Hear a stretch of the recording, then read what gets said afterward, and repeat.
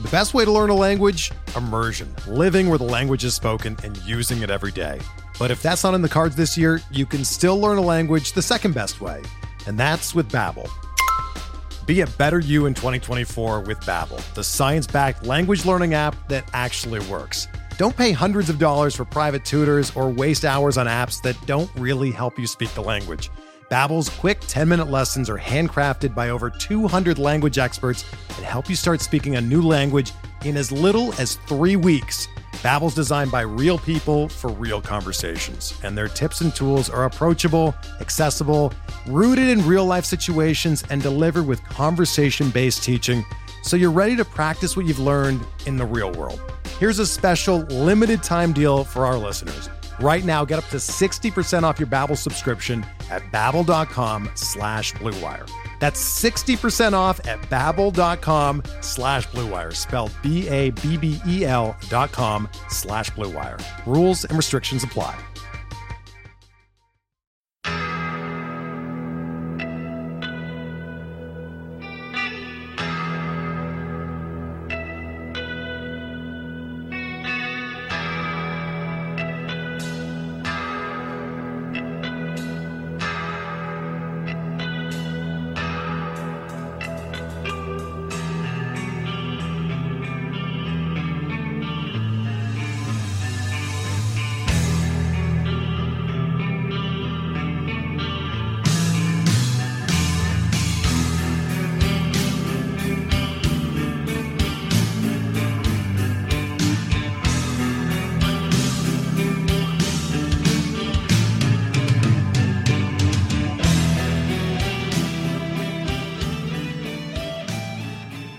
And welcome back, everybody, to another episode of Bench with Bubba, episode 249.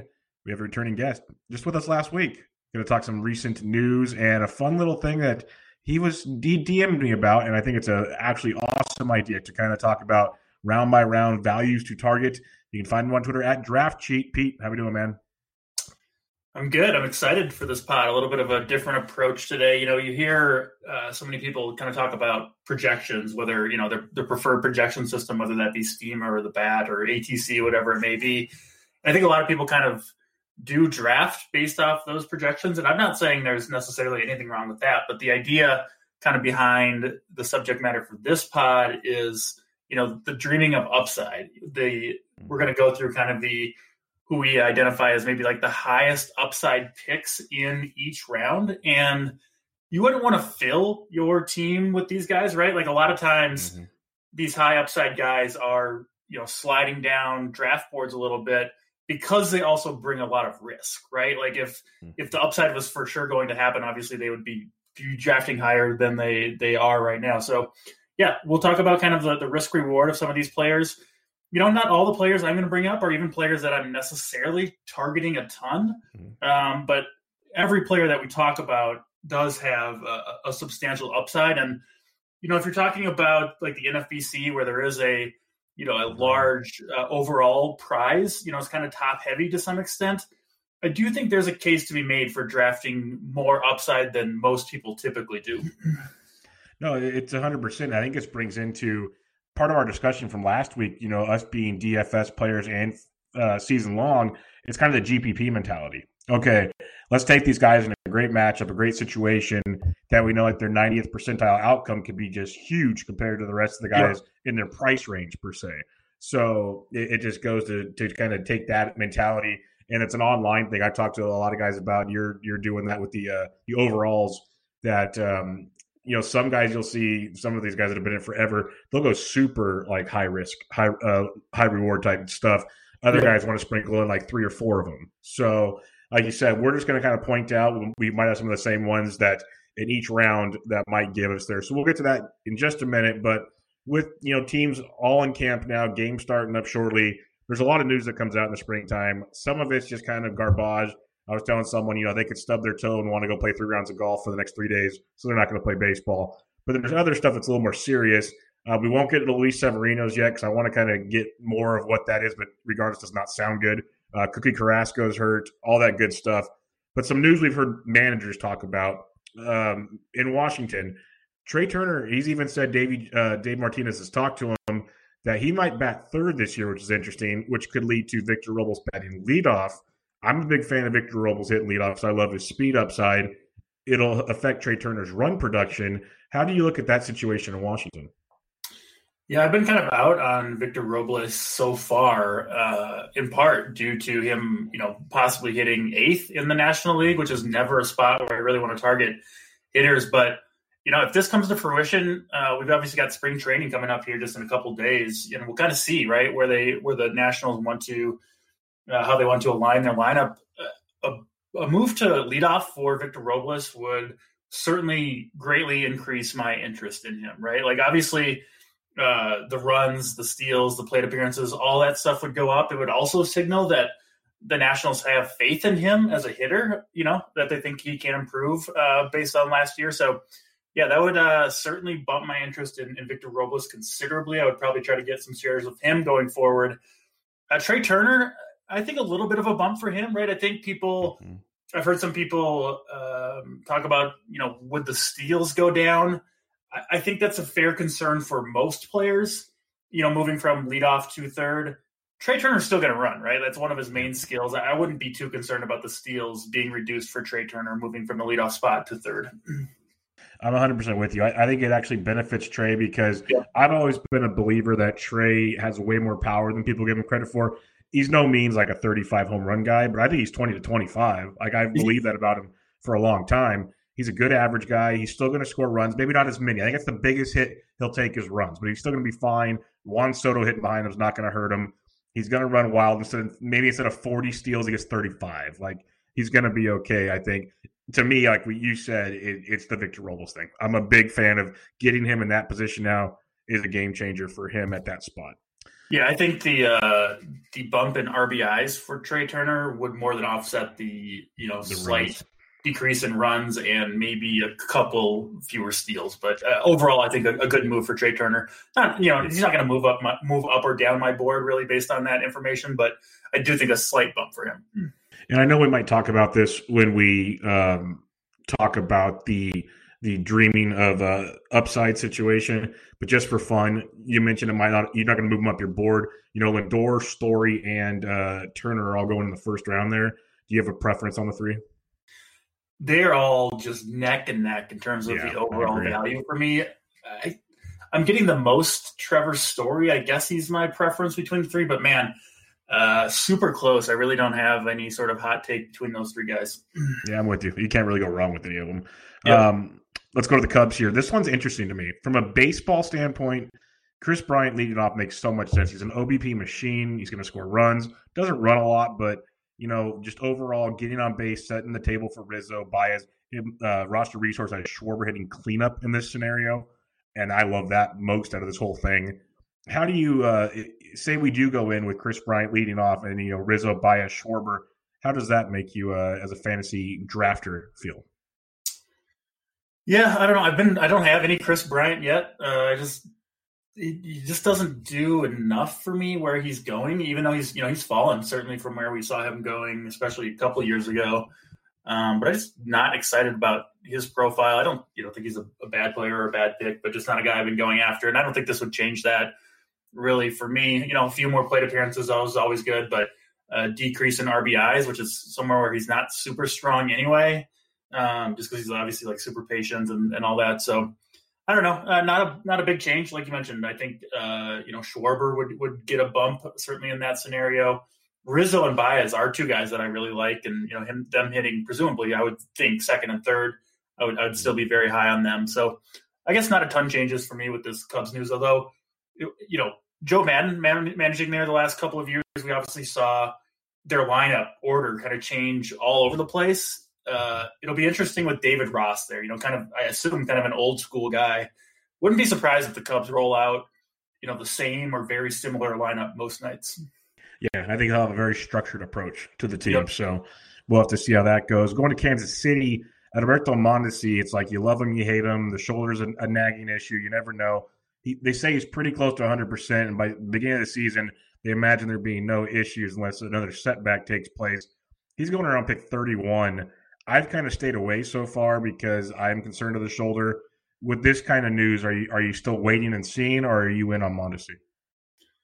You got to bump him up a little bit, I think, right? Because Yep. we weren't 100% sure that he was going to be ready to go at the start of the season. Looks like he will be. I was all over him last year. Had him on most of my teams. I don't have a ton. I don't even know if I have any, maybe 1 or 2 shares so far. I'm worried about the shoulder. Even if he's 100%, it just takes, it was a shoulder dislocation, right? And from what I understand, the more it might have been his second one. I'm not sure exactly. But anyway, the first one is a big one. And once you have one, it can happen again. We're talking about a guy that's, diving all over the field, both as a defender at shortstop and a base stealer. Sure, maybe he can go feet first and try to avoid some of that. But he does seem like a player that is more of an injury risk than most. I think that's safe to say with Adalberto Mondesi. His plate discipline is just atrocious. Like he's in my my third round kind of upside players, but there's a lot of risk with Mondesi. I still feel like. Yeah, he's one of the few guys in baseball that could steal you like 60 bases, so that upside's ridiculous. But the shoulder injury is scary because A, it'll mess with power if it gets re-aggravated. B, you would imagine he could aggravate that super easily, just diving into second, stealing second base or something like that.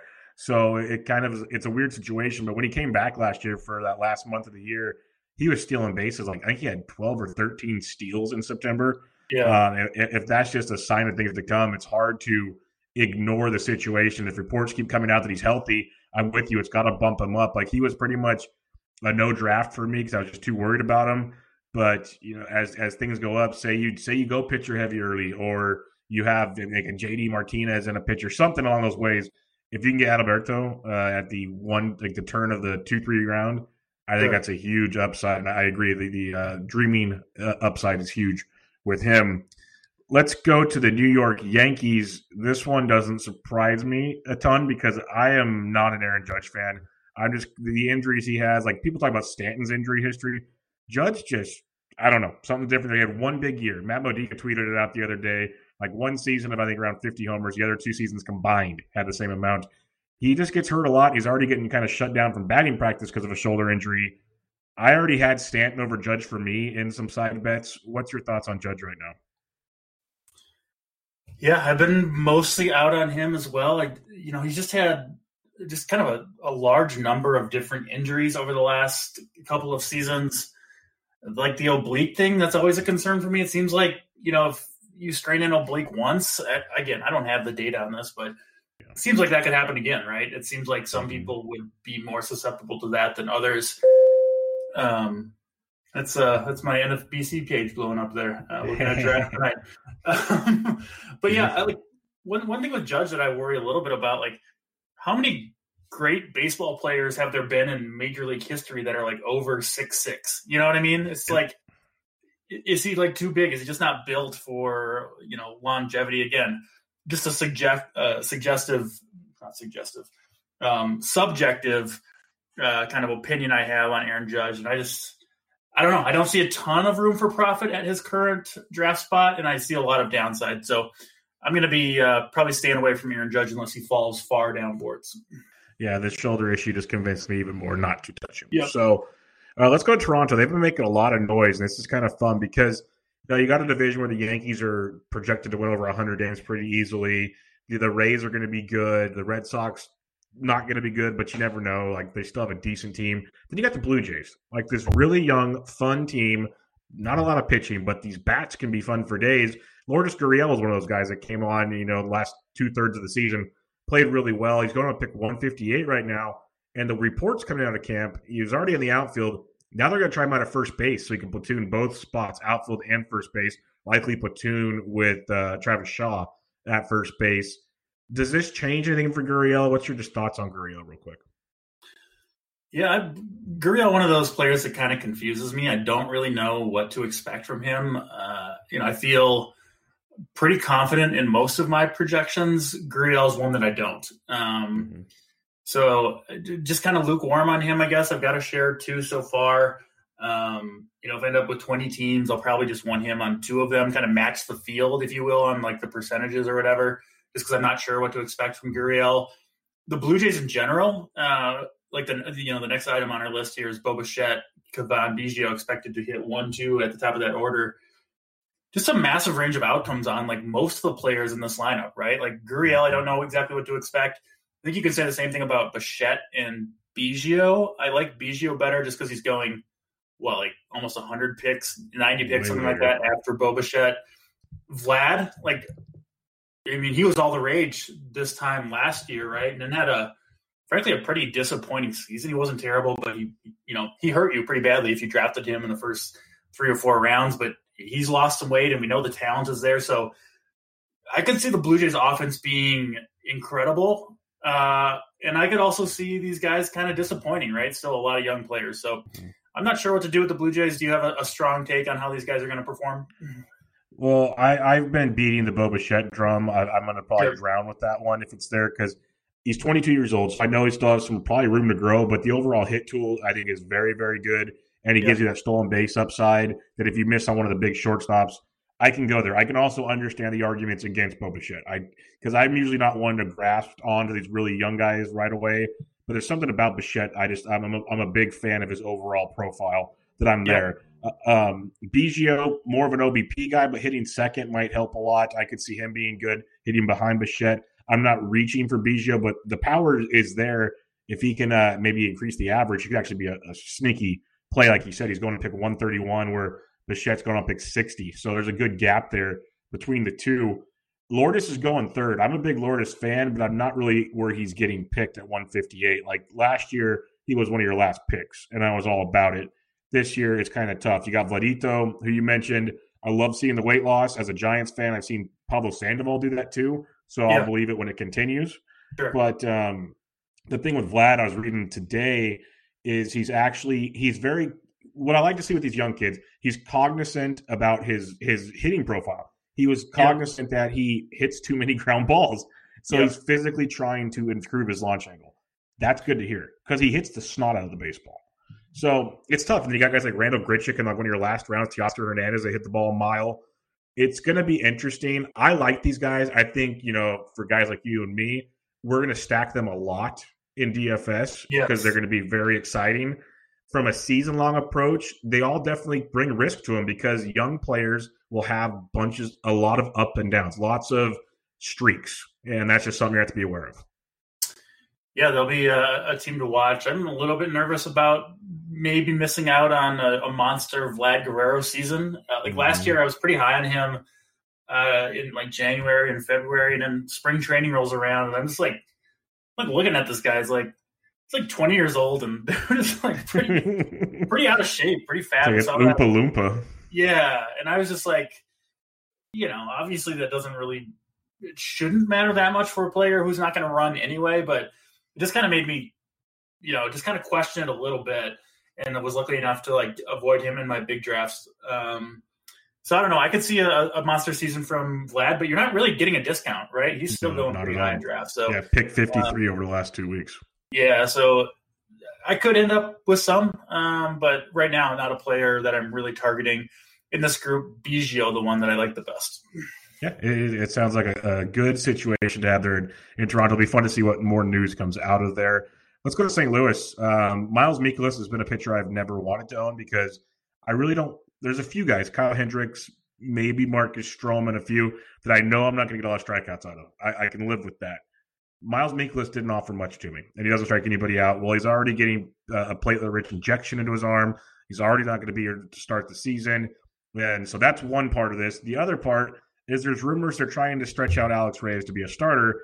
And the scary thing is if you look at Alex Reyes' past seasons, hasn't thrown a whole lot of innings. I think he maybe maxes out 100 this year. What's your thoughts on those two guys?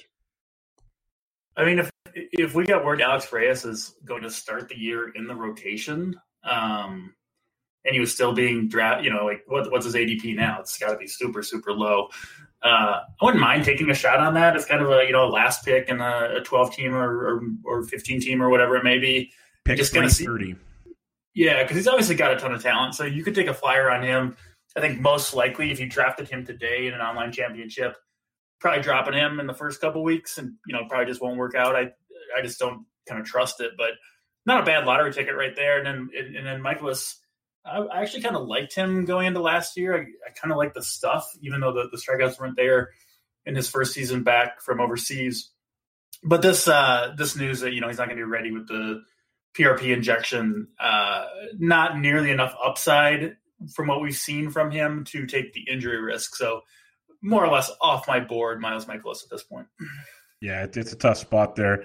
We move on to the Houston Astros, and this time it's not to talk about drums or buzzers or anything like that, but there's rumors out there that Josh James is kind of the front runner for the fifth spot in the rotation. Everybody was in love with him last year. He's going to pick 301 right now. You got Jose Urquidy, who many are talking about. He might go around on the fourth spot in the rotation. I'm a Josh James fan. I love the strikeout stuff. There's some control issues at times. I like him a lot at pick 301. Obviously, he's gone as high as 248 in the last 10 days. The helium's going to go. This news keeps coming out. Are you a believer in Josh James or even Jose Urquidy as a back-end rotation filler for the Astros? Yeah, give me both these guys. I think Josh James is probably the higher upside arm. If you remember going into last year, he was going to compete for the Astros rotation, the last spot there, but he got the quad injury, I think maybe right before spring training or, within a couple of days. And basically that knocked him out, put him in the bullpen all year. He was pretty good there. A ton of strikeouts, wasn't super great at everything else, but man, so much upside from Josh James. We've obviously seen Houston pitchers perform super, super well over these last couple of years. Urquidy, another guy that I like. They trusted him enough to have him pitching important playoff innings last year.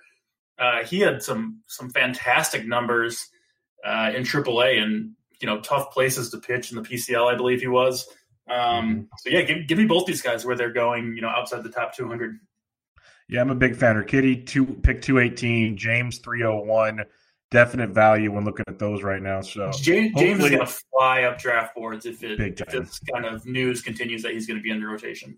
How high is too high? Does he have to be like Urquidy around 218, or do you even into the I would still take him there. I've actually taken Josh James in my last two online championships, kind of around round 25 or something like that. But I have no problem taking him, 5 rounds earlier than that. Like, why not? Yep. Like, again, you can't really be hurt by a round 20 pick, and the upside is immense. So yeah, give me some Josh James, assuming even kind of pick, I don't know, like 170, 180, I'd still be interested. He would have to get pretty high up before I would not have interest in taking him.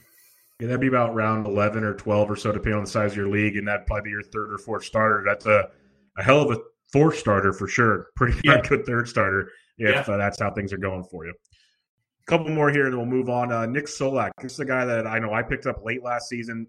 Power speed combo type player, crushed it in the minors. Had a little ups and downs with the Rangers last year, but coming into the season this year, they're saying, okay, it's a super utility. We'll have to see how it goes. Well, early on in camp here, they're now saying Solak may likely be the starting center fielder. So 2 questions for you.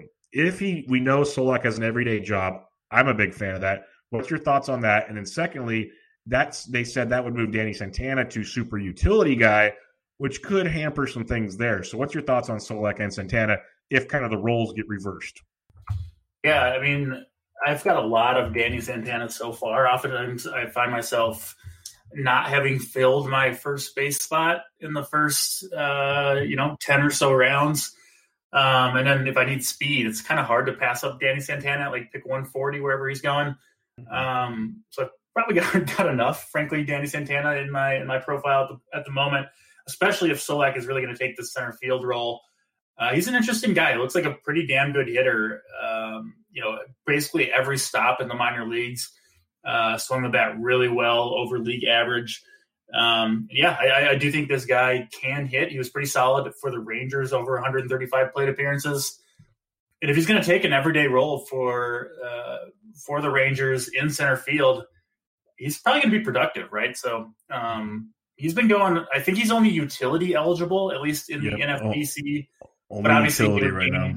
Yeah, he would gain that outfield eligibility. I think after just 10 games, like you need 20 to qualify, from last year. But in season, I think you just need 10 to get the new eligibility. So that would happen quickly for him. And if the news continues to be positive for Nick Solak, I'll be in. assuming he doesn't get too much helium.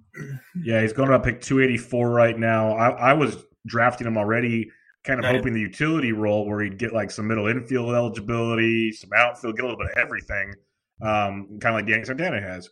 But still, I like Solak's overall power speed, a later round kind of stolen base guy you can get. I think he legit does have 20-20 upside. So someone to keep an eye on there with Nick Solak with the Rangers. Last bit of news, and this one's really nothing crazy, just something to keep an eye on. We kind of hit on it with Trey Turner batting third. The rumors out of Cleveland is Francisco Lindor might be moving to the third or fourth spot in the lineup there, likely moving Oscar Mercado, Cesar Hernandez, which would be big for him, towards the top of the order. Anything that strikes a fancy to you with this Cleveland lineup change? Not a ton with Lindor. You kind of know what to expect from him. One of the more steady players. I don't think he's not going to fall off a cliff or anything like that. I also don't think he's got a ton more ceiling in him, Lindor. So I would kind of basically keep him where he is, which is a top 10 pick certainly. Cesar Hernandez, I think, would be the interesting one if he was going to lead off. Obviously, a high on base percentage guy. I think you could bump up Hernandez's stolen base projection a little bit if we thought he was going to lead off. And he's an interesting one, right? Second base, pretty shallow position if you miss out on. I do like those first few guys, Ozzie Albies, Keston Hiura, Ketel Marte. But if you miss those guys, it gets kind of uninteresting pretty quickly. And I don't mind filling that second base spot, later in a draft with Cesar Hernandez. I think he's going to play every day. He's not a bad player at all. And he's just kind of getting slept on, right? You don't really hear anybody write or talk about Cesar Hernandez, but if you need a second base or a middle infielder, I don't mind it. Cesar Hernandez is a guy I used to target a ton when he was with Philadelphia. And the reason why is A, he leads off, and B, he gets on base a lot. You said the batting average is he's a good late round batting average asset. Could pop you, 12 to 15 home runs and run for you a bit. He's going to help you in 3.5, let's say, categories. He's not going to drive in a ton, but he's going to help you a lot. He's going to pick 300 right now. And what you said about second base, I'm 100% on board with. If you miss out on those early guys, like there's a few guys here that like, I'm a Moustakas fan, but I get if it doesn't work for everybody because a lot of guys want their steals from the middle. There's a few guys here and there, but if you miss on the early guys, I think for second base, you almost do wait till the end and just say, I'm going to grab one of these guys later. And if it opens up the door for Cesar Hernandez, that's going to be huge because he could really flourish if he's hitting in front of J-Ram, Lindor, Carlos Santana. He could have a field day. We saw how much they let Lindor run leading off. They're going to let Cesar run. He's going to score runs. I'm a big fan of that move overall if it happens. Kind of how we like Victor Robles in Washington. It ups Cesar Hernandez, who is kind of more of an undrafted or late round guy, where Victor Robles is already hyped up anyways. So that will be intriguing. And just as like a general strategy point, I do think it's important to have players at every position if you can that are kind of like fallback options, right? So if you miss out on the second baseman that you were kind of targeting, they get jumped in the ADP or someone falls and you feel like you have to take them so you don't get those guys. Like, if you have a guy like Cesar Hernandez that you kind of know is going to be waiting for you at the end of the draft, then you don't panic and take someone with a higher pick that you don't particularly like. So I do like to have, if I can, a couple of guys at each position that I know will be there for me at the end of the draft if it does kind of come down to that. Definitely, and that's one reason why I talk, knowing the player pool the most, and that's kind of the logic behind my quote when I say that. And you'll see other places write about it, and I'll talk about it once in a while, and a lot of people will. Is kind of, and this is kind of the theory behind tier-based drafting, but not completely. Is just know like who you're comfortable with like on your roster, and if you, like you said, if you miss this guy and you still want Cesar, okay, so now you don't wait till pick 300. You might take him a round or two earlier, but he's still there for you. So you can kind of move around and make those decisions. So you're not panicking, like you said. Don't pass up in like round 12 on a really good Josh James because you are scared you're not going to have a second baseman, and now you have some scrub like last year Kiki Hernandez or something along those lines where you just don't need that situation. So for sure. Definitely a good point there. All right, let's go dream of upside here. Like you said, we're going to do the first 15 rounds, 12 players per round, and we'll kind of give our top upside player in each round. Obviously, first-round players are all very good, but what we're going to talk about are, like, let's say this guy could potentially be a top 1 or 2 pick by the end of the season, and so on and so forth. Next week or next time we record, we'll do the next 15 rounds and wrap up the whole draft for you. So, like Peter said, it's going to be a lot of fun.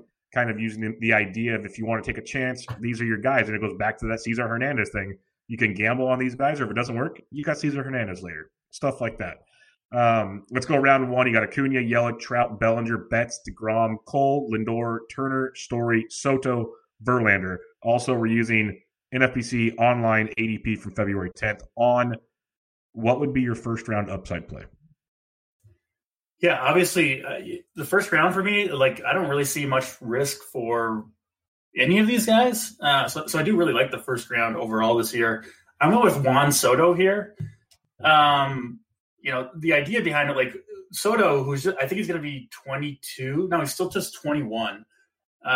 His numbers the last 2 years for a 19 and 20-year-old at the major league level are like historically great, right? He's just been an absolute beast. He was in the minor leagues. He continues to get better. You see the swag when you watch him play. He's grabbing his crotch against some superstar pitchers. He's just a boss. Last year, 282 average, 34 home runs, 12 steals, 110 RBIs and runs. So a beastly season from Juan Soto. He doesn't look like the most impressive player, right? I don't think he's an incredible athlete. His sprint speed isn't that high. He's got great power, but it's not elite light tower power, if you will. But man, I could see him continuing to improve as a hitter. I think most people kind of assume Juan Soto this is who he is. He's kind of capped out. Could be the case, but he could also continue to get a lot better. I think he's super safe, but to me, he looks like a 300-plus hitter, right? If you look at the minor leagues, every year it's like 320-plus, including, some stops, or 360, 370. So I think he will hit 300 this year. I think he could easily hit 40-plus home runs, and even the steals, which I think some people are projecting at least some regression there. I'm not sure that's necessarily the case. 12 of 13 running last year. I don't know why he can continue to steal a few bases if he's being successful at it. So, yeah, I can see Juan Soto being a top 5 pick next year easily and returning that sort of value. Yeah, I'm a big fan of Soto. Sammy Reed would approve that you made a good pick there with the childish Bambino. I think the biggest thing that I love about him, not just being so young and successful, is being so young and that plate discipline. That is terrifying what he can do, because the hardest thing for especially young kids is the plate discipline. And with the way he can do that, it just opens up so much more to his offensive skills. So I'm a big fan of that. He could definitely take that next step. For me, it's a guy that last year I was banging the drum as a top 3 pick. I still love him this year. I'm actually happy he falls to where he falls. I'm going Trey Turner. We talked about him earlier. I really do believe he's got like 25 home run upside. And if you can mix that with 40 stolen bases, hit 270 to 280 or more. He's at 284, 271, 298 the last 3 years in the bigs. Like all the projection sites have him 285 to 290. You give me that with 25 homers and hopefully 40 steals. He's going to score runs. If he moves to the 3rd spot in the order, the projection sites have him around 70 RBIs. You might be able to bump that up to 90. I know 20 sounds a lot, but that's a difference between 1st and 3rd in the lineup. That's a big bump there on the possibility of driving in runs. It just takes him to a whole new level. It takes him to almost a Ronald Acuna type number. Maybe not as much power, but what people are drafting Acuna for this year, that would give you Trey Turner. And so for me, if you can get Turner at the end of the 1st round, which you're getting right now, and I wouldn't be shocked if you see him towards the top of the overall, whatever player rater you believe in, if it's Razzball, ESPN, whatever, by season's end, I wouldn't be shocked if he's there if he stays healthy. That's always an if. But like last year, he got hit in the hand bunting. If he's batting 3rd, I hate to break it to you, he ain't bunting. So little things like that could go a long way for Trey Turner. I love him. I've always loved him. It's kind of been a deal with him, that stolen base power upside. But like you said, 1st round's loaded. You can make arguments for pretty much anybody you want. The first 2 rounds are loaded. So you're really just kind of, picking at your favorite and looking at whatever upside you have. But yeah, lots of ways to go with it there. Yeah, no issue with Trey Turner there at all. Super efficient base stealer, so I don't think those are going anywhere. He's 100th percentile sprint speed according to StatCast. So totally has the potential to be, the number 1 overall earner this year. Love that call. Yep, definitely an option there. Let's go to round 2. We got one of the more polarizing names, but upsides there with Fernando Tatis Jr., Buehler, Scherzer, Arenado, J-Ram, Bregman, Freddie Freeman, Devers, Flaherty, Rendon, Harper, and J.D. Martinez is going to the end of round 2 in a 12-team league. This is a really interesting group of names here because there's a lot of ways to go. Who's your upside guy in round 2? I went with Jose Ramirez here. This time last year, Jose Ramirez, I think he was like consensus top 3 or 4 pick, I believe. And then you remember he got off to that just horrific start. He was just awful for like the first couple months at least of last year. And then he basically found it again in the second half and kind of returned to that 2018 form. We know how scarce steals are, and we've seen just some monster seasons from Jose Ramirez. I see no reason why he couldn't kind of pick up where he left off last year. You know, if he wouldn't have ever found it and if he would have kind of turned in a poor season overall, I'd be really hesitant here. But the fact that he had that really big second half makes me think he could be capable of it again. I mean, 2018, this dude hit 39 home runs and stole 34 bases. Just a monster season from Jose Ramirez just 2 seasons ago. Again, I'm not projecting him to return to quite that level, but he could. We've seen it before, and I don't think the skills have changed all that much for him. He gets really soft AL Central pitching, right? The Tigers, the Royals, even the Twins, you're not super scared of that staff. So White Sox are fine, obviously. So, yeah, Jose Ramirez, I could see him easily jumping into, top 5 kind of dollars earned, if you will. Yeah, we said before the show that there's a chance we'll have some that we share. This is when we share. Like, I am full team J-Ram this year. My ideal first and second round, if I'm at the back end of the draft, is one of the 3 shortstops in J-Ram. That's like my ideal start to a team right now because of everything you said. He's a year basically removed from almost 40-30, let alone 30-30, which is just crazy to think about in this era of baseball where steals are so hard to come by, and you rarely see that power-speed combo. He was going towards the top of drafts last year, like you said. He got hurt. And those first second-half splits are no joke. In 43 second-half games, he hit 16 of his 23 home runs at .327. So many things to like in those scenarios that it's hard to pass up on just what he did last year, especially as the season finished. He even had that hand or thumb injury in the second half and still kept crushing baseballs. So there's a lot to like with J-Ram. I'm not going to elaborate too much more on that. The guy is so good. Hitting in the middle of at least the top half of that Indians order is going to be pretty solid. So I'm a big fan of the J-Ram call. If I was going to go somewhere else, I'd say probably Bryce Harper, just because he's always got that upside to go to the next level. Yep. But he was my close second there, and I've been going for him a lot. If I'm at the back end of the second round, Harper's a big target of mine. But for me, if I had to pick one guy, it's J-Ram.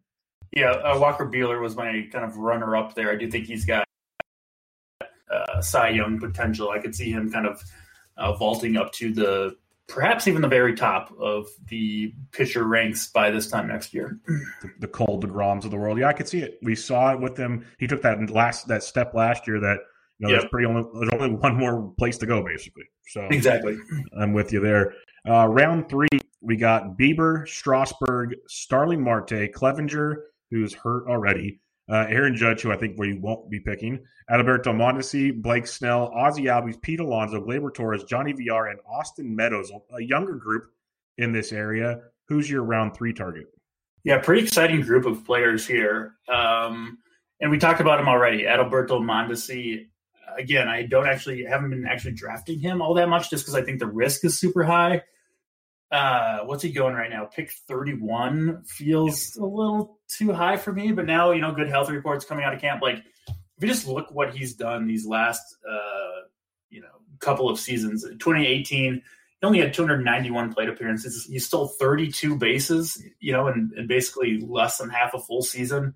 And then last year, 102 games, 443 plate appearances, 43 steals, chips in a little bit in power. And, despite kind of the awful plate discipline stats, super high K rates, the average hasn't hurt you. 276 and 263 in each of the last 2 years. Most projection systems are, saying he's going to decline in average. Possible, but we do have a somewhat decent sample size at this point. So I think Mondesi probably one of the biggest risk-reward players in the entire draft. I do think he could be easily a top 5 or 10 value returner. I could also see him playing, 40 games and kind of tanking your team at this pick. So it's a little too early for me where he is going, but the upside is so high, I felt like I had to include him here. Yeah, Mondesi's the correct call here. I would agree with you on Mondesi. I'll break down another guy, though, just to mix it up here. Mondesi's a great call, but the close second to Mondesi is Ozzie Albies for me. Yeah, I talked about him a lot in our last pod, so I kind of left him off.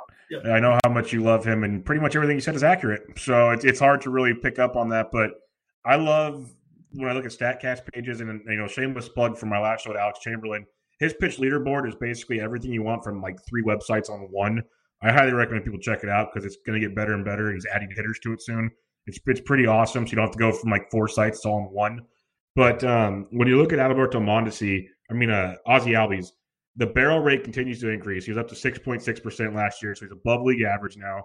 We've seen the launch angle go up, the sweet spot percentage go up. The hard hit rate, most importantly, is up to 33.5% last year from 29.4. His K rate stays at a reasonable manner. He's hit in front of Freddie Freeman and Marcelo Ozuna last year, Josh Donaldson. Everything he wants there. And then you throw on top, he's got 25 home run potential. If he starts, projection sites having 15 to 17 steals, I think there's a ceiling on top of that. Get me 20-plus steals. He's got 20-20 upside, 25-25 type upside. In round 3 of your draft, he's a great OBP asset if you're playing OBP leagues. Lots to like about a kid, and I say kid because he is still only 23 years old. Like we talked about, you mentioned Soto, you got Acuna. The game's in a great spot with all the youth, and that's the fun part about it is they're still getting better. They're still like finding their crafts. So it's crazy to see where these guys might go. And Ozzie Albies could be that next guy who we're drafting late round 1, early round 2 next year. If things go the way they should go. So Ozzie Albies would be my guy for round 3. Love the call, love Albies. And, this is the ceiling, the upside episode. But I do think Ozzie Albies also brings an incredible floor to your team. Yeah. I guess that'd be the difference between him and Mondesi. Like, I think Mondesi's upside's probably higher, but the floor that Albies brings kind of gives you that, okay, I know I'm going to get this with the upside. It just depends on how you like to draft. Everyone's different, but definitely that there. I have a hard time picking Mondesi over Albies right now. Like, Albies is your cash game play, and Mondesi is your GPP. For sure. Go get him. Let's go to round 4 here. This is where I get to start really testing my math skills out. Chris Sale, Castillo, Altuve, Javi Baez, who is slowly creeping up. I think when we talked last week, I know I talked with others, he was almost around pick 60. He's up to 40 now. Jordan Alvarez, okay, that's you. I know who you're picking now. Xander Bogaerts, Keston Hiura, Ketel Marte, Pat Corbin, Springer, Real Muto, and Charlie Blackmon. Are you going to surprise us, or are you going with your boy? I listed 2 here, but I will go with Jordan Alvarez. I talked about him on our last pod too. The dude is just, he's a freak. I was trying to think of kind of comparing him to a player from another sport. The best I could kind of come up with was Giannis Antetokounmpo, like just a freak athlete who just looks different on the field than every other player, and a man among boys, if you will, for Jordan Alvarez, power to all fields, good plate discipline. I'm not worried that he was, benefiting really last year from any of the cheating stuff from the Astros. So kind of sucks that he's utility only. And also there was some news yesterday, I believe, that about his knee. His knees are hurting him a little bit, and that's why he doesn't want to play the outfield, or that's why he doesn't play the outfield. I don't know. I'm not really buying that or moving him based on that. So, yeah, Jordan Alvarez is my guy here. I just think he's going to have a monster season for the Astros, pick up right where he left off last year. And then the other guy that I do want to mention quickly, Chris Sale. I probably will end up with maybe 0 Chris Sale because – I'm just worried. Like last year, obviously the velocity was down, the results were a little bit down. Saw James Andrews, the famous doctor, I think in August or September. He's saying he feels good, that his elbow is good to go. Like, I don't really believe it, but the skills for Chris Sale when he's on are just incredible. I mean, if he's truly healthy, again, I doubt it, but if he is, he could easily be SP1 overall. Yeah, no, I'm a big fan. If you want to take risk, Chris Sale, I think is a phenomenal risk. He's got definitely SP1 upside. Just realize it's risk, and that's part of the deal here. But I'm a fan. I got him in one draft before he kind of got a little bit of helium, which he's gotten of late. But I got him in round late 4 or 5, something like that, and that was too hard to pass up. Everyone's got a price, and his was there. Sure. My guy will be Javi Baez. I kind of hinted at the value. I have him in at least 2/3 of my leagues right now. I'm a believer in what he is. People forget we're just a year removed from 101 runs, 111 RBIs, 21 steals, 34 homers, 290. I know that's probably the ceiling, but that's what we're talking about here. And a stat line like that is a first-round player. That's an MVP. He got MVP votes that year, people. Like, the dude was that good. He flashes the leather, so they're not going to take him off the field. He was banged up last year in 138 games, still hit 29, drove in or stole 11 bags, still hit 281. So even in a down season, he was still great. He's going to get you double-digit stolen bases, lots of power, help you in all 5 categories. I'm a big Javi Baez fan, and he's right now with those talks with Bryant leading off, they got Baez hitting third between Rizzo and Schwarber. So they're going to pitch to him, and, you got right, left situation, the stupid new relief pitcher rules.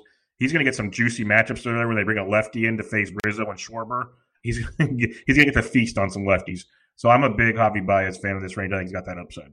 Yeah, nothing more to add, really, but I'm certainly in on Javi Baez as well.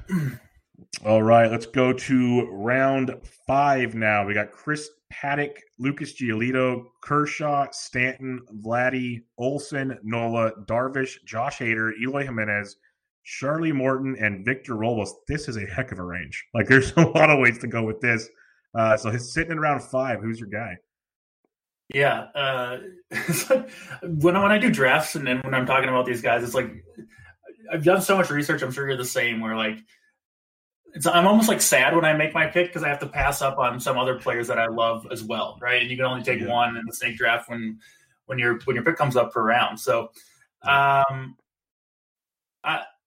go with Giancarlo Stanton here. I feel like I almost have to. The other pick would be Yu Darvish, who I'm absolutely in love with this year. But Giancarlo in the, what is this round 5 at this point? It's crazy. Yeah, so I think I mentioned this in our last pod, but he really kind of hurt me last year. Had him in my main event in the second round, and just a completely lost season for Giancarlo. But man, the upside with him. I mean, you look at the StatCast page, 2017, 2018. In barrels he was second and fourth. 3 years in a row, 16, 17, and 18. He's got the highest max exit velocity over 120 miles per hour off the barrel. The average exit velocity last 3 years, not including last year, average exit velocity 2nd, 6th, and 4th. Like, nobody hits the ball harder than Giancarlo Stanton. He's seemingly healthy right now. He's playing in that awesome Hitters Park in New York that he can actually take advantage of, even to right field, because he can go the opposite way. He's in a good lineup. I mean, I was, having a Twitter discussion with him about him with some people a couple days ago. It's like, he could hit 60 home runs, like he could easily do it. And you're talking about a 5th rounder who could easily conceivably give you 60 home runs. Hard to pass up on at this point, even though there is a lot of risk here given the injuries that we saw last year. And it wasn't just one injury. It was like 4 or 5 different injuries. It's a massive risk, but I'm 100% with you. This price tag is crazy. Like, I used to never be a Giancarlo. Kind of my same thoughts on Judge, where he's going. When Stanton went up there, I was always nervous. Like, okay, that's a little different ball game. But my goodness, like you said, 60 home runs, it sounds silly, but it's really not. Like, you would no one would be shocked if it's like 53. And he probably spent a 10-day, or now it's back to 15, a 15-day IL stint, and he hit 53. Like, that's very feasible with Giancarlo. You mentioned those stats, a barrel rate of 16, 17, 4, 15, 1, 25% in the last 4 years. The exit velos, everything. It's absolutely ridiculous what he's doing. Yeah, and another guy, if you're worried about the ball kind of being brought back to 2018, 2017 levels, he's not going to be affected by that. It doesn't matter. Giancarlo gets a hold of one, it's going out of the park. Yeah, he's up there to do one thing and one thing only. That's hit the ball. He's like the Pedro Serrano of the real life baseball. Mm-hmm. He wants to see ball, hit ball very far. That's what Stanton wants to do, and I'm all for it, because the difference also between Judge and Stanton, more often than not, Stanton's DHing, so he's not running around the outfield and hurting himself, which I'm a fan of as well. Yep. So, I'm with you on Stanton. I'm not going to go too much farther than that. I guess if I had to pick one more, it's Victor Robles, but we've kind of talked about him already. If he's leading off, there's upside there. Sure. All right, round 6, we go Bo Bichette, Luis Severino, who's pretty much going to be crossed off my draft boards, Manny Machado, Noah Syndergaard, Tyler Glasnow, Merrifield fan Bryant, Moncada, Greinke, Yates, and DJ LeMahieu. He's dropping a bit of late, down to 72. Fun group here. Who do you got? I went with Glasnow here. We saw kind of the big breakout early last year with the Rays. Obviously acquired him from the Pirates, kind of changed. They started having him throw up in the zone, just nasty stuff. I mean, if you look on like a per inning basis, Glasnow was right up there with the very top pitchers in the league. Missed a bunch of time, of course, with the injury, but came back and, was kind of back to his normal self, throwing hard. The innings risk with Glasnow is very real. This is another guy who's like 6'8". Like, you just kind of worry a little bit if he can stay healthy. And you worry, even if he is healthy, will they try to, kind of keep him to 5 innings at a time, skip him starts just to try to, preserve him for the whole season. So there is some risk there for sure. But I mean, Cy Young upside, I think, for Glasnow. Like, we don't know for sure that they're going to do that, that he won't be fully healthy. I mean, I've got him, I think, projected for like 140 innings, but would I be shocked if they let him throw 180, 185? Not really. And he could just be an absolute beast if they do that. And even if he is around 140 innings, he could be effective enough to pay off this price tag. So the upside pick here is kind of betting on a higher innings number than you would expect, but I think it at least could happen. Yeah, there's nothing wrong there. And he's developed that third pitch, so that could be tremendous for him this year. My guy, I hinted at him earlier as well, as Bo Bichette. I'm all in for Bo Bichette. For those, and you said it earlier, it was a good point we kind of just went by, is people draft off projections. And yes, I use projections to help me kind of look into players and dig into them deeper, because more often than not, projections they're not completely accurate, but they're close, especially for hitters. It gives you something to go off of. And most projection sites, if you look at Bo Bichette's page and put it next to Ozzie Albies' page, there's a lot of similarities there. And I'm a big fan of what we're seeing there. In just 46 games with the Blue Jays last year, 11 homers, 4 steals, hit .311. The dude was outstanding. Just in that short sample size, a 43.5% hard hit rate, a 413 XWO Bacon. That's really, really, really strong. 8.8% barrel rate from the kid. He's going to be leading off in the minors. He had 32 stolen bases in 2018. He had 22 in 17. So he's going to run. He's going to hit for power. And he's always been a good average guy. I really like him leading off for the Blue Jays. And in the 6th round, if you missed out on one of the big shortstops, I think Bichette can give you that massive upside who we're seeing in the 1st or 2nd round for years to come pretty soon. So Bo Bichette would be my guy. Yeah, I love it. As we move on to I'll steal your hosting role for a second if you don't mind, to the 7th round after LeMahieu. So pick 73 starts with Luis Robert, Aroldis Chapman, Goldschmidt, Rizzo, Jose Abreu, Ramon Laureano, Max Muncy, Osuna, Sanchez, Woodruff, Berrios, and last guy is Trevor Bauer here in round 7. Who do you got here going first? For me, it's kind of crazy because I'll probably never draft him, but it's Lou Bob just because of what we do. And he has to be the pick here. He's mine too. I mean, come on. Okay. I know. Actually, I didn't even think about it because I know he's your boy, but he's got to be the pick here. Like you said, you just look at what this guy can do at all the different levels that he's been through the minors. He just consistently hits for good average, for power.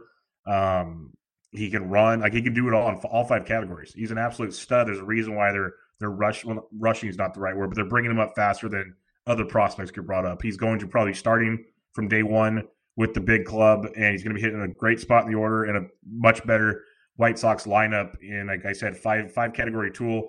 He'll likely, if he plays to his upper percentile, will outplay Victor Robles, who I'm a big fan of. So it's like, if you're a Victor Robles fan, you like to take that gamble.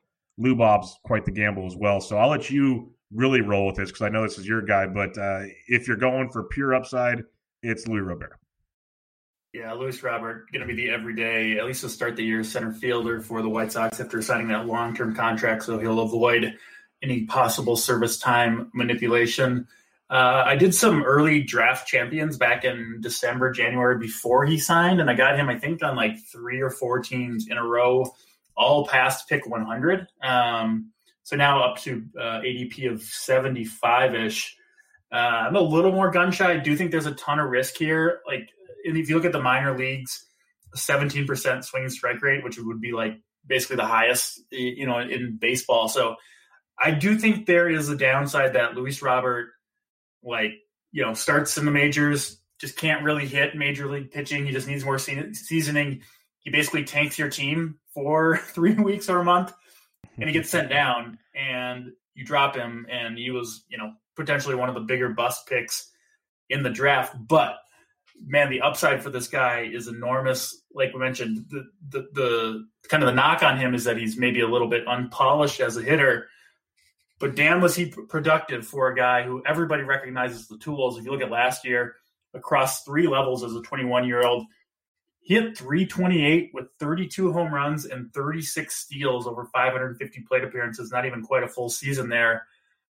We saw Ronald Acuna kind of put up monster numbers in the minors and then do it at the big league level. I think that's the closest comp for Luis Robert. I don't really know what to expect, but if he hits his 90th percentile outcome, he's going to return first round value. And that's a tempting gamble to take at pick 75-ish. Yeah, no, that's it. There's a lot to like there. The risk, like you said, the floor and the ceiling are quite spaced out compared to other players. Yeah, but if you're willing to think he's a great pick for an overall league, if you're playing just in an individual league, maybe not.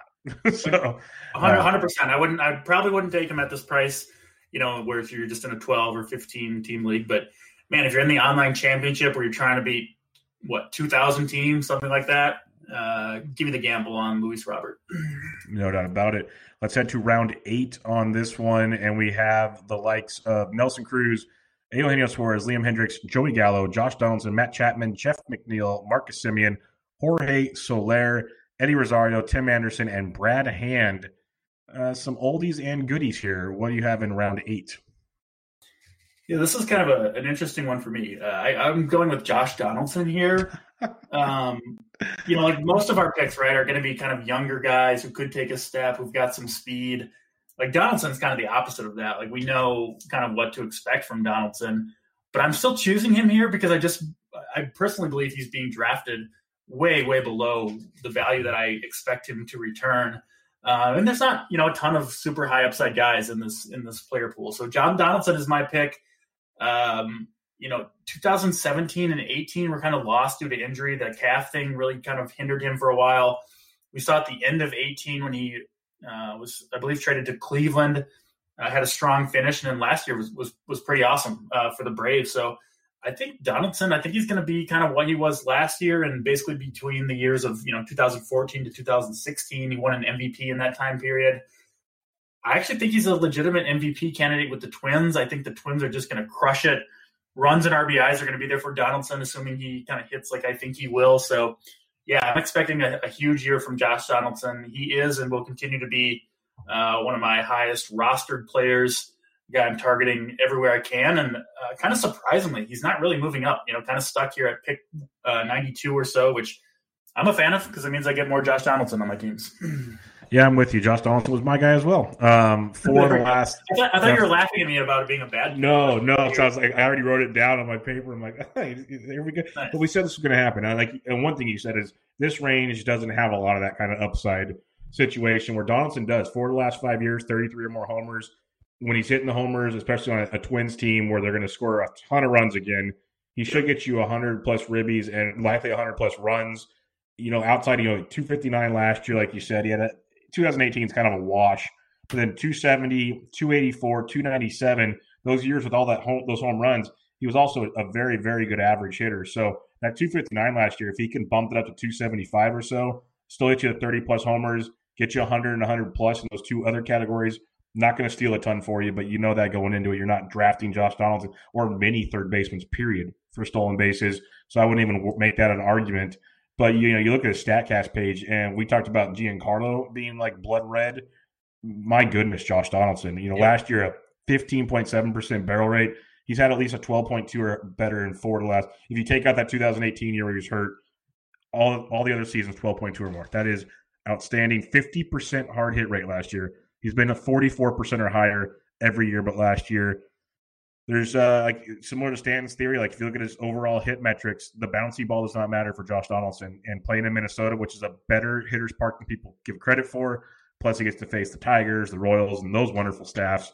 Donaldson's going to crush, and I'm with you 100% on that one. So lots to like there. 9th round, Carlos Carrasco, Nick Castellanos, Taylor Rogers, Yasmani Grandal, Sonny Gray, Mike Moustakas, Corey Kluber, Edwin Diaz, Marcelo Zuna, Josh Bell, Mike Soroka, and Carlos Correa. Another kind of interesting range here. Who stands out to you on this one? Yeah, I'm going to go with the first closer off our board with Edwin Diaz, who obviously traded over from the Mariners to the Mets 2017 and 18, basically the best closer in baseball. And then last year, just gave up just so many home runs. But I don't have it in front of me, but I think his home runs per 9 is like 2.4 or something like that. League average is right around 1. But the crazy thing is with Diaz, most of the underlying metrics, they kind of stayed the same. Like, he still had an 18% swinging strike rate, 63% first pitch strike rate, like still missing a ton of bats. The K rate didn't really drop. It's just whenever he allowed decent contact, that contact just sailed over the fence, which, man, the stuff is all the same. The slider still missed a ton of bats. He's still throwing gas. He's still young. So I think by far the most likely outcome for Edwin Diaz in 2020 is he's one of the very best closers in baseball. Like, again, if he struggles super early or a lot early on, yes, could he lose the job? I think that's possible.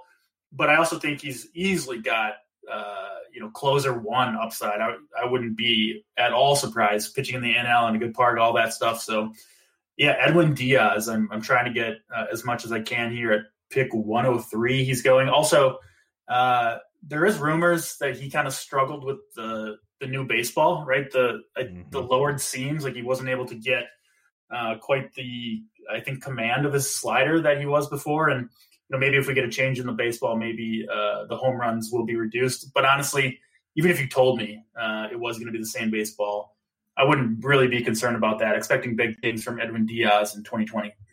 I like that call a lot. He's one of my favorite relief pitcher targets because if you look at his overall production, it's just overall stuff and metrics, he was outstanding. Yep. And, with relievers on such a small sample, it only takes a handful of home runs to ruin the entire stat line. So Diaz, very, very good call there. For me, I'm going with Nick Castellanos. This is a guy I've been dying to get out of Detroit, like so bad. Even with the Tigers, 26, 23, and split season last year, 27 home runs in Great American Small Park. He can absolutely just have a field day. The people have seen the overlays and all that good stuff. He's always been a good average player, good OBP guy. Now he's going to be in a great ballpark and a very good lineup. You look at his player, his batted ball profile on Baseball Savant. It's everything you want. Consistent, great barrels, which is one of the stickiest stats in baseball. It's just always there. His hard hit rate, his expo bacon, everything you want from a power bat he has, and now he's out of a bad ballpark and into a great ballpark. I'm a big Nick Castellanos fan. I'm not sure if he's got first or second round upside, but when we're talking round 9, I wouldn't be shocked if he's like round 2 or 3. Like he could move up. Give him 35 home runs, 100 and 100, hit 285. Like that's a 90th percentile outcome for me, and that's huge for Nick Castellanos. So he'd be my 9th round pick if I'm looking that direction. Love it. All right, we go to round 10. We got Kelly Jansen, Trey Mancini, Benintendi, Wheeler, Giles, Sano, Mercado, Garver, Hoskins, Luzardo, Montas, and Ahmad Rosario. This is a fun group now. We got a nice young batch here. Who do you like? Yeah, this one I thought was pretty easy for me to call on the upside. That's Miguel Sano. Yep. Who finally had kind of a big season last year. The strikeouts are still going to be enormous for him, 36% strikeout rate in 2019. But, he kind of reminds me of a Giancarlo Stanton where he just has so much power that the strikeouts, he's just able to overcome them. 34 home runs in 439 plate appearances. I know you're going to see people kind of talk about, the fact that Sano now in his, this will be his 6th season at the big league level. He's never had even 500 plate appearances in a season. I don't really see any reason why he couldn't. So he is a guy who kind of has struggled with some personal issues, some weight gain. But last year he came into camp kind of reinvigorated. He had lost some weight, and then he had just kind of a freak heel injury in spring training that caused him to miss the first month or two. Started off really slow. He couldn't catch up to fastballs, but he made some adjustments and had a monster second half of the year. The Twins have, this is a guy who I'm a Twins fan, and he was kind of on the outs a little bit in Minnesota, but he's kind of back. It sounds like he's even in better shape this year.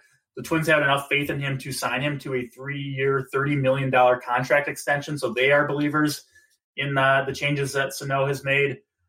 You look at the StatCast. I mean, he's kind of right there with guys like Giancarlo and Aaron Judge. Exit velocity, 100th percentile, hard hit percentage, 100th percentile, barrel rate, all that stuff. The dude kills baseballs. He's also going to get first base eligibility early on this year. Donaldson obviously going to play third. That'll shift Miguel Sano over to first, so you get that nice first, third base dual eligibility with him early on. I don't know exactly where he's going to hit in the Twins lineup, but against lefties, I would guess it will be in the top 4 or 5 at the worst. I see no reason why Miguel Sano couldn't hit 50-plus home runs. I love Miguel Sano. That would have been my pick. I'll grab someone else to differentiate here. And mine's like really praying for a ceiling here. It's Oscar Mercado. And this is a guy that he kind of won Fabapalooza, even though he didn't win the bidding for Fabapalooza last year. 15 home runs in 115 games. He had 4 in the minors. If he can sneak into 20 home runs to go with his like 30-plus steal abilities, which he's shown throughout the minors for 4 straight seasons, he has 26 or more steals in 5 straight years in the minors, let alone 29 combined last year. We have a legit 20-30 type guy here that could hopefully hit, like in the minors, hit for 280 most of the time. Give me 270 like he did last year. We're looking for the upper echelon production here from Oscar Mercado, but it's definitely possible if things were running right in Cleveland, you give him 150 games or so, we could see 20-30 with great – and if that's the case, his runs are going to go up to 100 probably and be quite productive. So really, really risky upside play, but Oscar Mercado would be my guy in round 10. Yeah, he's been the one that I don't know if I have any shares yet, but kind of coming around on Mercado. I do think, like you mentioned, the upside pretty high for him, the playing time not in question. I do have some concerns of just about his kind of like general hitting ability. Mm-hmm. But it's hard to find steals this late in the draft, and he can provide them without hurting you anywhere else. That's my thing, because I was not on him at first. It's taken a while for me to come around to him, but I see the steals appeal that interests me. Round 11 now, we got Shoguns Ohtani, Lance Lynn, Michael Conforto, Contreras, Gallen, Bumgarner, Escobar, Hector Neris, Michael Brantley, Max Fried, Kevin Biggio, and Elvis Andrus. Quite the grouping here. What do you like for round 11? We've got Zach Gallen here. I'm not alone in my Zach Gallen love. I believe we may have talked about him a little bit on our previous pod. But just a pitcher that I really believe in with the Diamondbacks. Had pretty sick numbers in the minor leagues for Miami. I don't know why the Marlins traded him to Arizona. I questioned it at the time. I question it even more now after seeing what Gallen was able to do in Arizona. A really good 4-pitch mix, incredible changeup. I like all 4 of his pitches, frankly. I just think he's going to be awesome. He threw 170 combined innings last year across the minors and then with Miami and Arizona. So I don't think there's any limitation there. That very factor was one of the things that led me to getting so much Shane Bieber last year, where you look at the major league innings and it wasn't a ton in 2018, but if you combined all his stops, there was no reason why Bieber couldn't be a full go for Cleveland in 2019. We saw that he pitched, I think, 215 innings. I see a lot of similarities between Zach Gallen and Shane Bieber. And, if Gallen's going to pitch like Shane Bieber did last year, you're getting an enormous return at pick 125 here. Yeah, I like Gallen quite a bit. I think he's going way too low. Haven't wrapped my head around that at all. The guy I'll pick is Kevin Biggio. We hit on him earlier. Yep. He's one of those guys that it's just going to take a minor tweak, and maybe it doesn't happen this year, but it's going to happen eventually. He strikes out almost 29% of the time. But you're finding a kid, we talked about Soto's plate discipline. Biggio also walks 16.5% of the time. Like, I really need to dig in more of how many of those strikeouts were looking because he's trying to work the count as much as he did. Maybe he needs to be more aggressive at the plate, be first pitch fastballs or something, jump on those, because a 9% barrel rate, a 44% sweet spot, a 40% hard hit rate for a kid of his ilk is outstanding.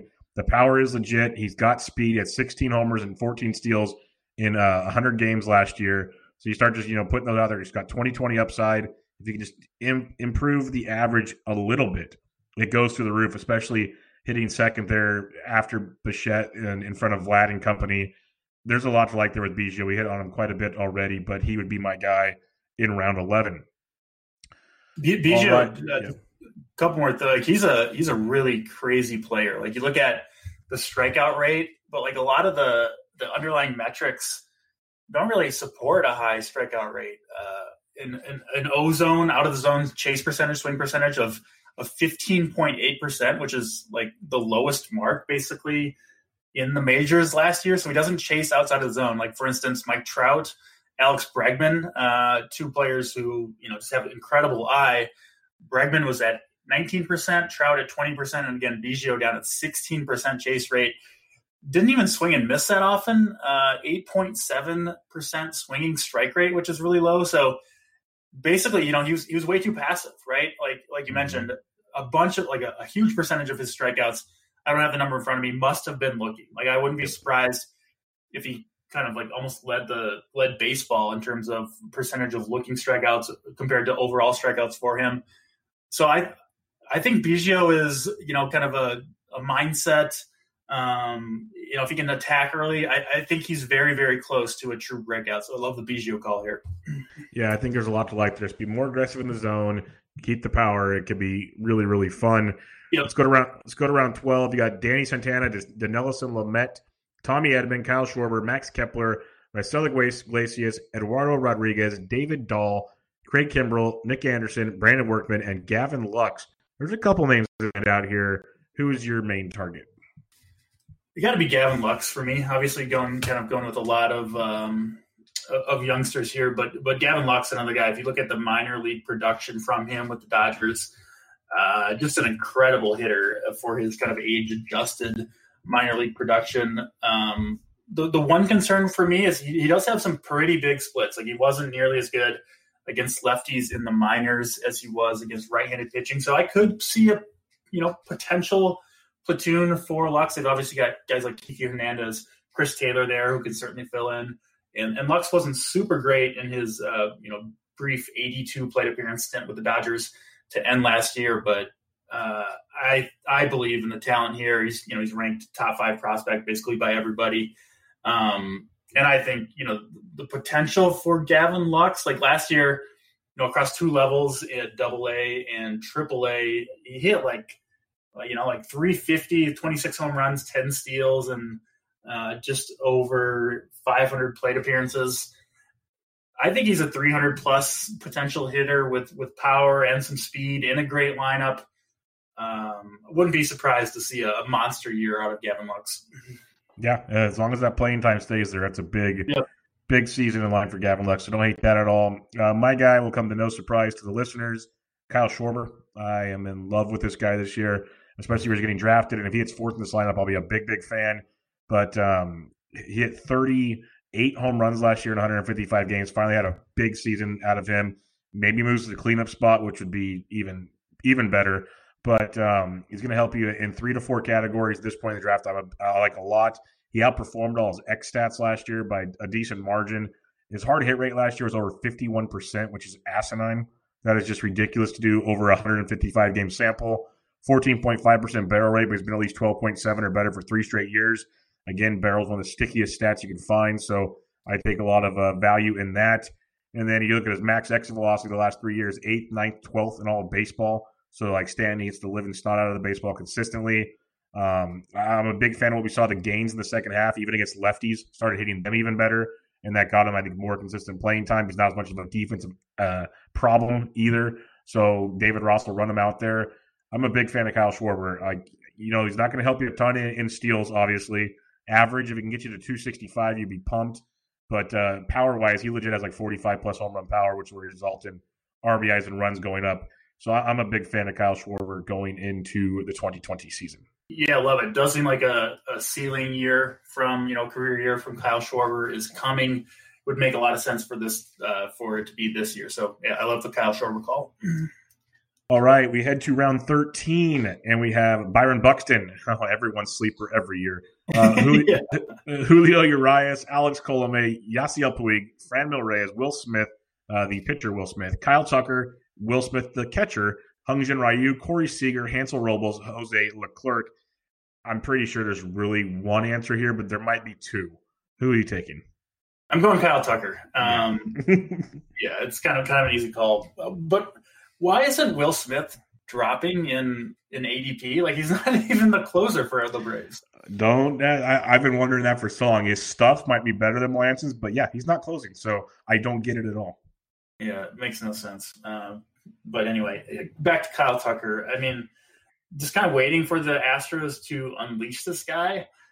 I assume it's going to happen this year. Josh Reddick was pretty abysmal last year, and I could, kind of at the tail end of his career, could see him falling off in a big way. For whatever reason, the Astros don't seem to love Kyle Tucker. Obviously it was kind of surpassed in the prospect list pecking order by Jordan Alvarez last year. But you just look at what Tucker has done. Spent the last 2 years in AAA for the Astros. 2018 over 465 plate appearances, so not even a full season. Hit .332 with 24 home runs and 20 steals. And then last year in AAA, again, kind of repeating the level, average dropped to 266, but 34 home runs and 30 steals over 536 plate appearances. And then, with the Astros, when they called him up, he performed well, right? Hit 270 with 4 home runs and 5 steals. So he did continue to run when he was called up by the Astros. That was in just 72 plate appearances. It's one of those guys, like, we don't know if he's going to play every day, but you would assume he will eventually take that role. He just has so many paths to playing time, right? Like, one, he could just be the everyday starter off the bat. Like, I wouldn't be shocked at all if that's what the Astros choose to do. But he's also just an injury away from, one of Brantley or Springer or Reddick underperformance, or a Gurriel injury or underperformance, or a Jordan Alvarez injury.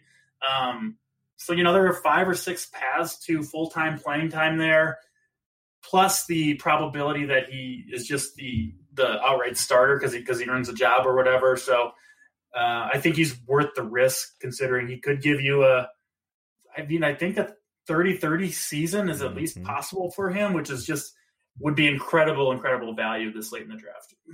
Yeah, a 13th rounder getting you 30. Heck, a 13th rounder getting you 25-25 would be crazy. And yeah, last year between AAA and the bigs, 38 homers, 35 steals, 107 runs, 108 RBIs. That's pretty darn good. So I'm with you. That's the guy. When I was reading off the list, I'm like, there's pretty much one answer here. It's Kyle Tucker, because even if maybe he has to wait a month, like, he's going to be the 4th outfielder. You mentioned all the scenarios that could lead to playing time. Maybe he waits a month, he gets his shot, and he just doesn't give it back. Even after a month, he's got 25-25. So the dude's going to be outstanding. And he did that last year. Those numbers last year, 147 games. So it wasn't even a full season technically. So yeah, Kyle Tucker, pretty simple in that one. 100% with you on that. All right, the next set here for round 14: Carlos Santana, Malik Smith, Kyle Hendricks, Lourdes Gurriel Jr., Scott Kingery, Salvi Perez, Yuli Gurriel, Robbie Ray, Archie Bradley, Garrett Hampson. So this is a very, very interesting range. And actually, I have 2 more to read. David Price and Matt Boyd. Told you my math will get tested eventually. So there we go. Round 14. There's a couple ways you can go here. I'm curious to see who you pick. Yeah, not the most upside in the world here. You got Gurriel and Kingery, kind of the younger guys. I actually went with Salvador Perez, and you kind of have to take the caveat that he's a catcher, so upside is kind of limited everywhere, right? Like, no catchers really have huge upside, but I do think he has a lot of upside compared to the other players at his position. Obviously missed all of 2019 with the ACL injury, the knee injury. But like, prior to that, you look at the numbers Salvador Perez put up for the Royals. Really, really good production basically each and every year. One of the catchers that kind of plays almost every day, almost like a Joe, a Real Muto-esque. And obviously coming off the knee injury, you're a little bit concerned, but I think they're talking about using him at first base. He could play some DH if Jorge Soler can play in the outfield a little bit more. So I do think there are paths to more playing time than a typical catcher. He's going to be hitting cleanup, probably 3rd or 4th every day in that lineup, no lower than 5th, I wouldn't think. So I think Salvador Perez, I guess kind of an unsexy pick, if you will, for an upside draft. but I don't love the other options here. And I do think Salvador Perez could easily be a top 3 catcher at year's end. Well, I guess I can have you back on the show again because I'm not picking Salvador Perez here, but everything you said I 100% agree with. He's my favorite catcher per price point, I guess, if you want to break it down. Like, I absolutely love Perez. I've written about him like 3 different spots already this year. He is a guy I'm going back to, and people like his price tag is because people are really worried about his ACL injury, or not his ACL, his Tommy John injury. Or no, it was ACL. My bad. ACL injury. But I'm trying to explain to people he's a catcher. He's going to be just fine. Like, let's just get over that real quick. They already said he's about to be 100% by the season's end. I'm not worried about it. You're not looking for him to steal bases. So you're going to be just fine. He's super slow anyway. I don't think it's going to affect you. He's not going to affect you there. So what he does is so consistent. It's amazing. So, I love that call there. For me, this is a total – it's kind of like the Lou Bob idea of the ceiling on the floor being so far apart because he could literally go back to the minors and lose his playing time. But I'm going Scott Kingery if I'm going to pick one guy here. Yeah, I've actually snagged him in a couple leagues for the upside. Like, we talked last episode – you'll take 1 or 2 upside guys on your team that you might have to drop. Kingery's one for me. Like, I'm not reaching for him, but if it falls right, I'm there. If I'm looking for a third baseman or a certain position late because just it happened to change in the draft, I don't mind Kingery. He legit, in 126 games last year, 19 homers, 15 ribbies. He's a guy that's running the minors this whole time. The power continues to develop as he comes to the bigs. One thing I like to remind people of is the Phillies, what the Braves and the White Sox have been doing of late by signing these young guys, the Phillies did with Kingery. It just kind of got overlooked because he was so bad and went back to the minor leagues. Yep. So they paid him for a reason because they believe in this talent. He's that good. And even last year in kind of a down season, he raised his barrel rate from 5.1 to 8%. That's why the power came up. The bouncy ball helped, of course, but that came up. His hard hit rate came up. All that good stuff came up, but his strikeout rate also improved or went up in the wrong direction. If he can fix the strikeout rate, stay on the field, Alex Baum's knocking on the door, but they say Baum's defense is not good. Kingery can play all over the diamond. Like they're talking about moving Segura around. They can move Kingery around just as much. So there's a lot of ways past the playing time for Scott Kingery to stay on the field. If he can give you 155 games, you have 25-plus homers, 20-plus steals, decent average, and other counting stats. In the 14th round, I will take that ceiling with Scott Kingery if it works out. Just remember, lots of risk as well, as we talked about. Yeah, I like the Kingery call, getting you power and speed, and he's clearly a guy who's still kind of figuring it out, right? I don't think he knows, or maybe we know, or he knows exactly what kind of player he's going to be. Like you mentioned, a really high range of outcomes with Kingery, but the top of that range of outcomes is going to be a really awesome season from Kingery. So I'm definitely on board with that. All right, we're to round 15, our last round on tonight's show, and there's a lot. We could pick a lot of guys in this range. We'll start here with Willie Calhoun, Jorge Polanco, Kenta Maeda, Ian Kennedy, German Marquez, Sean Manaea, Chris Davis, J.D. Davis, Lance McCullers, Lorenzo Cain, Edwin, and Mike Minor. This has a lot of your guys in here from years past or currently. There's a lot of ways to go here. So who's your one guy? I'm tortured here between really 2 guys. German Marquez, my boy, burned me last year, but I'm back on board. A lot of the underlying metrics for Marquez actually got better. His swinging strike rate was up. Still has incredible slider, curveball, throws hard. They shut him down at the end of last year, but I'm certain he's basically fully healthy going into 2020. Back in. Last year I had to take him around pick, I think 80 was where he was going and was willing to pay that price. Coors Field got to him last year, but he did at least not prove, but show he is able to dominate in Coors Field. He did it at the end of 2018. I think he can get back to it. Maybe another guy who was a little more adversely affected by the new baseball. So if that reverts, I could see him benefiting from that. So I'm going with German Marquez back on board in 2020. And that means I have to leave J.D. Davis. Surprise. Which, Bubba, it pains me. I thought you were going J.D. I thought you were those are 2 good options. A guy I really like that I'm not picking is Willie Calhoun. I think he could be in for a big year.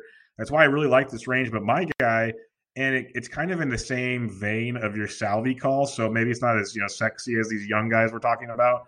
And please, no one clip that piece. It's Chris Davis. Yeah. Hey, with the Chris Davis. people are going to look at last year's numbers, and obviously they are. That's why he's getting drafted where he was. But let's not forget 48, 43, 42. He hit 247 all the time, 100-plus RBIs, 90-plus runs. He was really hurt last year. Like the wrist, the side, the oblique. He was battling injuries all the way after the first month and a half of the season. And they just wouldn't sit him at all. It was horrible to see. It shows in his power numbers. Barrel rate dropped to 10.1, which is really, really good for anybody else. But that's his lowest by over almost 5%. So everything dropped. Hard hit, everything you could possibly want dropped down. He's going to be healthy. At least reports are he's healthy right now. You're getting him at a gift. I love Nelson Cruz. Jordan is awesome. And so another reason he falls is because he's utility only. Yep. Let's be real, though. On a good season with Chris Davis, he could probably equal Cruz. I think Jordan's got him in batting average, but these guys are going to be very close, and you do it by round basis. Chris Davis could bring a 40-plus home runs for crying out loud in round 15 is really crazy. So I'm a big Chris Davis fan. He's getting very disrespected in drafts right now, but this whole 15th round right here, it's one of those where you almost if you are a kind of an upside drafter, the whole point of this exercise. And when we're saying in a couple of these rounds, there's 3 or 4 guys that we really liked, maybe pull them up around in some of these not so fun rounds and move things around when you draft. But yeah, Chris Davis is my guy. So what's your kind of overall thoughts on these first 15 rounds before we wrap things up? Talking about these picks with you, I think I got to do a draft where I just all go, upside. Just go all upside. Just go for it all and see what happens. But yeah, good talking to these guys. Chris Davis, yeah, I'm on board with that one. It'll be interesting if just a question for you. If he starts off slow, right? If kind of because the underlying metrics for him last year were pretty ugly. Yeah. Like you mentioned, I think it's explainable. Basically, he was battling injury all year. He could be a guy I could see moving on from relatively quickly if the hard hit percentage and all that stuff it looks much lower again, kind of looks like it did last year. So he's an interesting one for sure, but no question, 40-plus homer upside at pick 176. Realistic 40-plus home run upside. Tough to pass up on there. Yeah, it's one of those, if you want to play it safe throughout your draft, but then you go, okay, I'm going to get Stanton in round, maybe I'll jump to round 4 to get Stanton. Sure. And then I'm going to jump to maybe around 13 to get Chris Davis. Okay, you've almost locked up 100 home runs right there. Now, if you played safe everywhere else, your team's going to look pretty unbalanced, just assuming those two things in general, between the power, runs, RBIs that those 3 guys bring to the table. If you went and got some, batting average and steals somewhere else, then you likely, if you're taking those gambles, you probably went a little more aggressive on your pitching. Yeah, that's different ways to build your team, but that little things like that go a long, long ways. So yeah, no doubt about it. And if we're right on, even half of these guys, they're going to return huge value where they're being drafted. So definitely, keep in mind that upside, especially if you're competing for overall prize pools. It's very, very big. But Peter, it was great chatting with you again. We'll do this again very shortly to get the next 15 rounds in the books, and then kind of maybe a fun exercise after that, if we want to keep going, is let's do each guy we would not take in each round. I wouldn't touch this guy with a 10-foot pole in these rounds, but the all downside team. But there's lots of ways to go about it. But everybody, why don't you everybody know where they can find you and what you might be working on? Yeah, check me out on Twitter at DraftCheat. I think most of you can probably spell that one on your own. And some news coming up for me shortly. So stay tuned to the Twitter feed if you're interested. And looking forward to doing the second half of this draft, this all upside team. I think the lower you get in terms of rounds, the farther you get away from the top of the draft, the more interesting it even gets. Mm-hmm. Yeah, it's much more interesting, and it's a lot of roster construction type plays. So yep. I think we're definitely going to have some fun with these bottom rounds. But yeah, for those, obviously, go check out Peter on Twitter at DraftCheat. I'm pretty sure if you listen to this show, you follow him on Twitter.